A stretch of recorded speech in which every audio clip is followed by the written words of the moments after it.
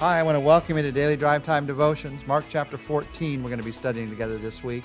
An amazing chapter of Scripture. We're continuing to study together Jesus' final week. We've talked about what happened on Sunday and then Monday and then Tuesday, the last couple of weeks, the teaching day of Jesus. Wednesday is a day of rest, and then towards the end of that day, or for the Jewish people, the beginning of the next day, remember their day would begin at 6 p.m. our time.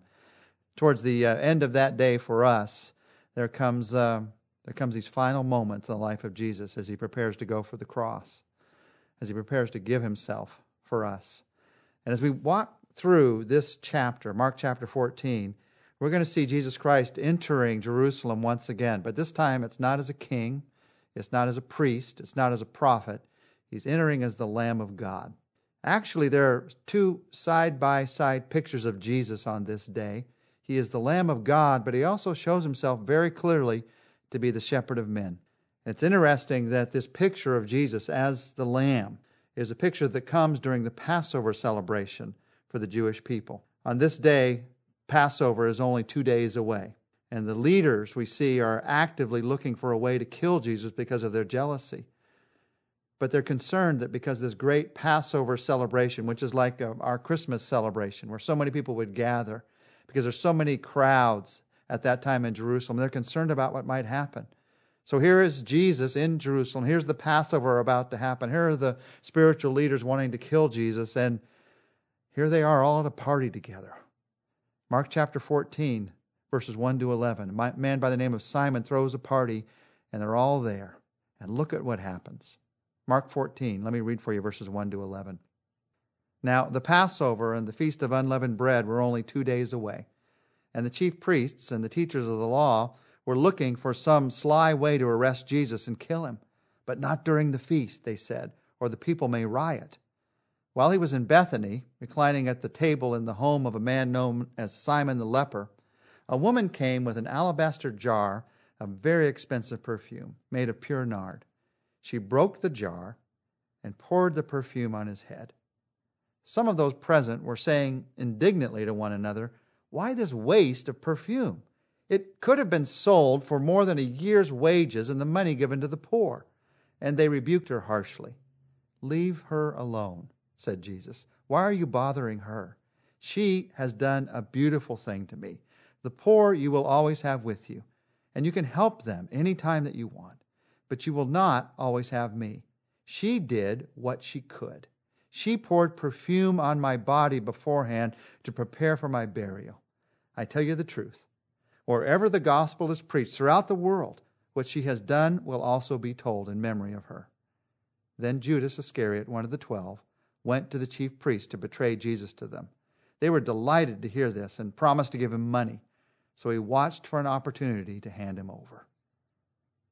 Here is this incredible moment in Scripture at this party, where this woman breaks this expensive jar filled with more expensive perfume and just pours it over the head of Jesus. Here's the question that is behind these verses, the personal question in my life and in your life. What would you do if you abandoned your reservations about appearance and allowed yourself an unreserved expression of love for God? What would you do? What this woman did is she broke the jar and she poured out the perfume. Now, why did she do this? We sometimes miss this unreserved expression of love and go straight to the why. Why break the jar? Why pour the perfume? Why did she do this? She may not have fully known what she was doing, but Jesus certainly did. She may have only been following an intuition, a spiritual intuition, but Jesus knew exactly what she was doing. When a body was prepared for burial in this day, perfumes were poured over the body, and the container was broken and placed beside that body. Jesus says to the crowd that was there, "This woman has prepared my body for burial." Everyone else was arguing about what Jesus' place in history was going to be. The disciples didn't understand about the cross and his death, and I'm not sure that this woman even fully understood. But somehow she was motivated to do this by God's Spirit. And in doing this, she recognized that Jesus was about to die, and she prepared his body. Now, what were the results of this? What were the results of this lavish love that this woman expressed on this day? There were three results. First of all, Jesus says it's a beautiful thing. There was the result of this expression from Jesus that it's a beautiful thing what she has done. In fact, this would be her only opportunity to prepare Jesus' body for burial like this. Miss this moment and she would miss it. In another day, he would be on the cross and then he would be dead. Miss this moment and she would miss it entirely. Now, this is why sometimes we misunderstand what Jesus is saying here. This is where he says, the poor you will always have with you. And some people misunderstand that to mean it's okay to have the poor with you. You can't do anything about this problem, so don't try to do anything about this problem. That's not what Jesus is saying at all. He's saying, do what you can for them. But he's also saying, what she has done for me in this moment, there was only this moment to do it. I've found personally that there's always a good reason not to do the right thing. There's always a good reason not to show extravagant love.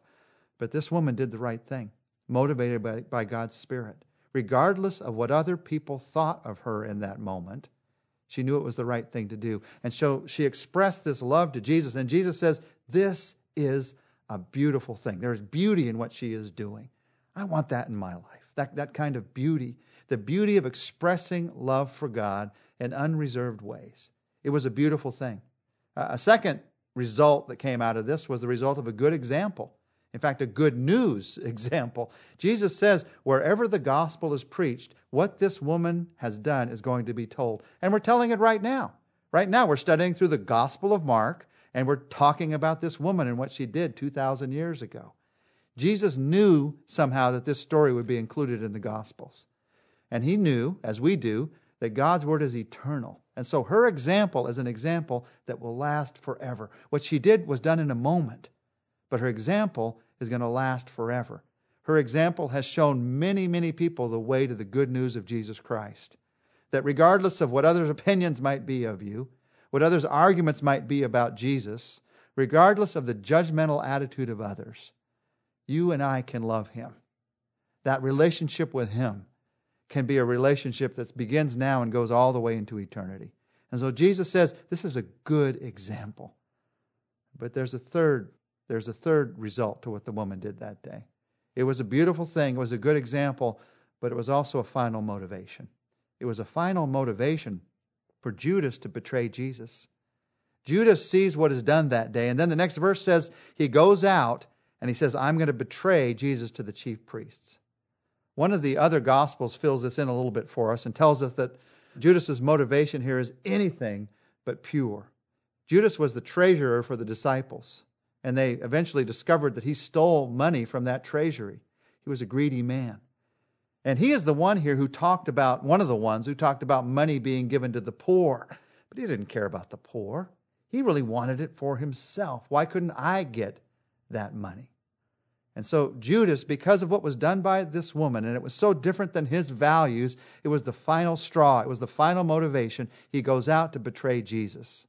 And it's very fitting that they offer him money in that betrayal. Now, we'll talk later this week about what all the twisted motivations of Judas might have been, but one of them was certainly money. It may not have been just the money, but one of them was money. He was a greedy man, and that greed eventually ate up his heart, ate up his life. Now, there's a very challenging question in this story, and it's how am I thinking? How am I thinking in this moment in my life? Am I thinking more like this woman or more like Judas?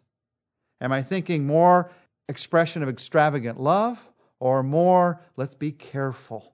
Let's be so careful that maybe we tie down any kind of expression like that. But really what's behind it is my selfish desire to hold on to things in my own life.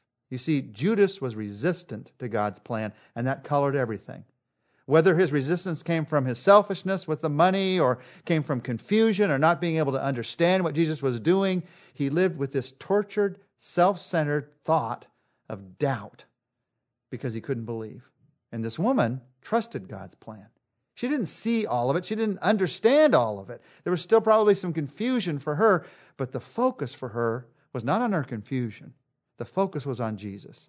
And so she intuitively did the right thing.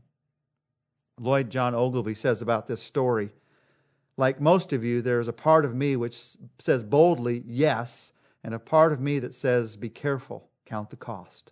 We are all a mixture of the impulse to let go and follow Christ as the Lord of our life and love others with extravagance, and a repulsion at the price of costly involvement.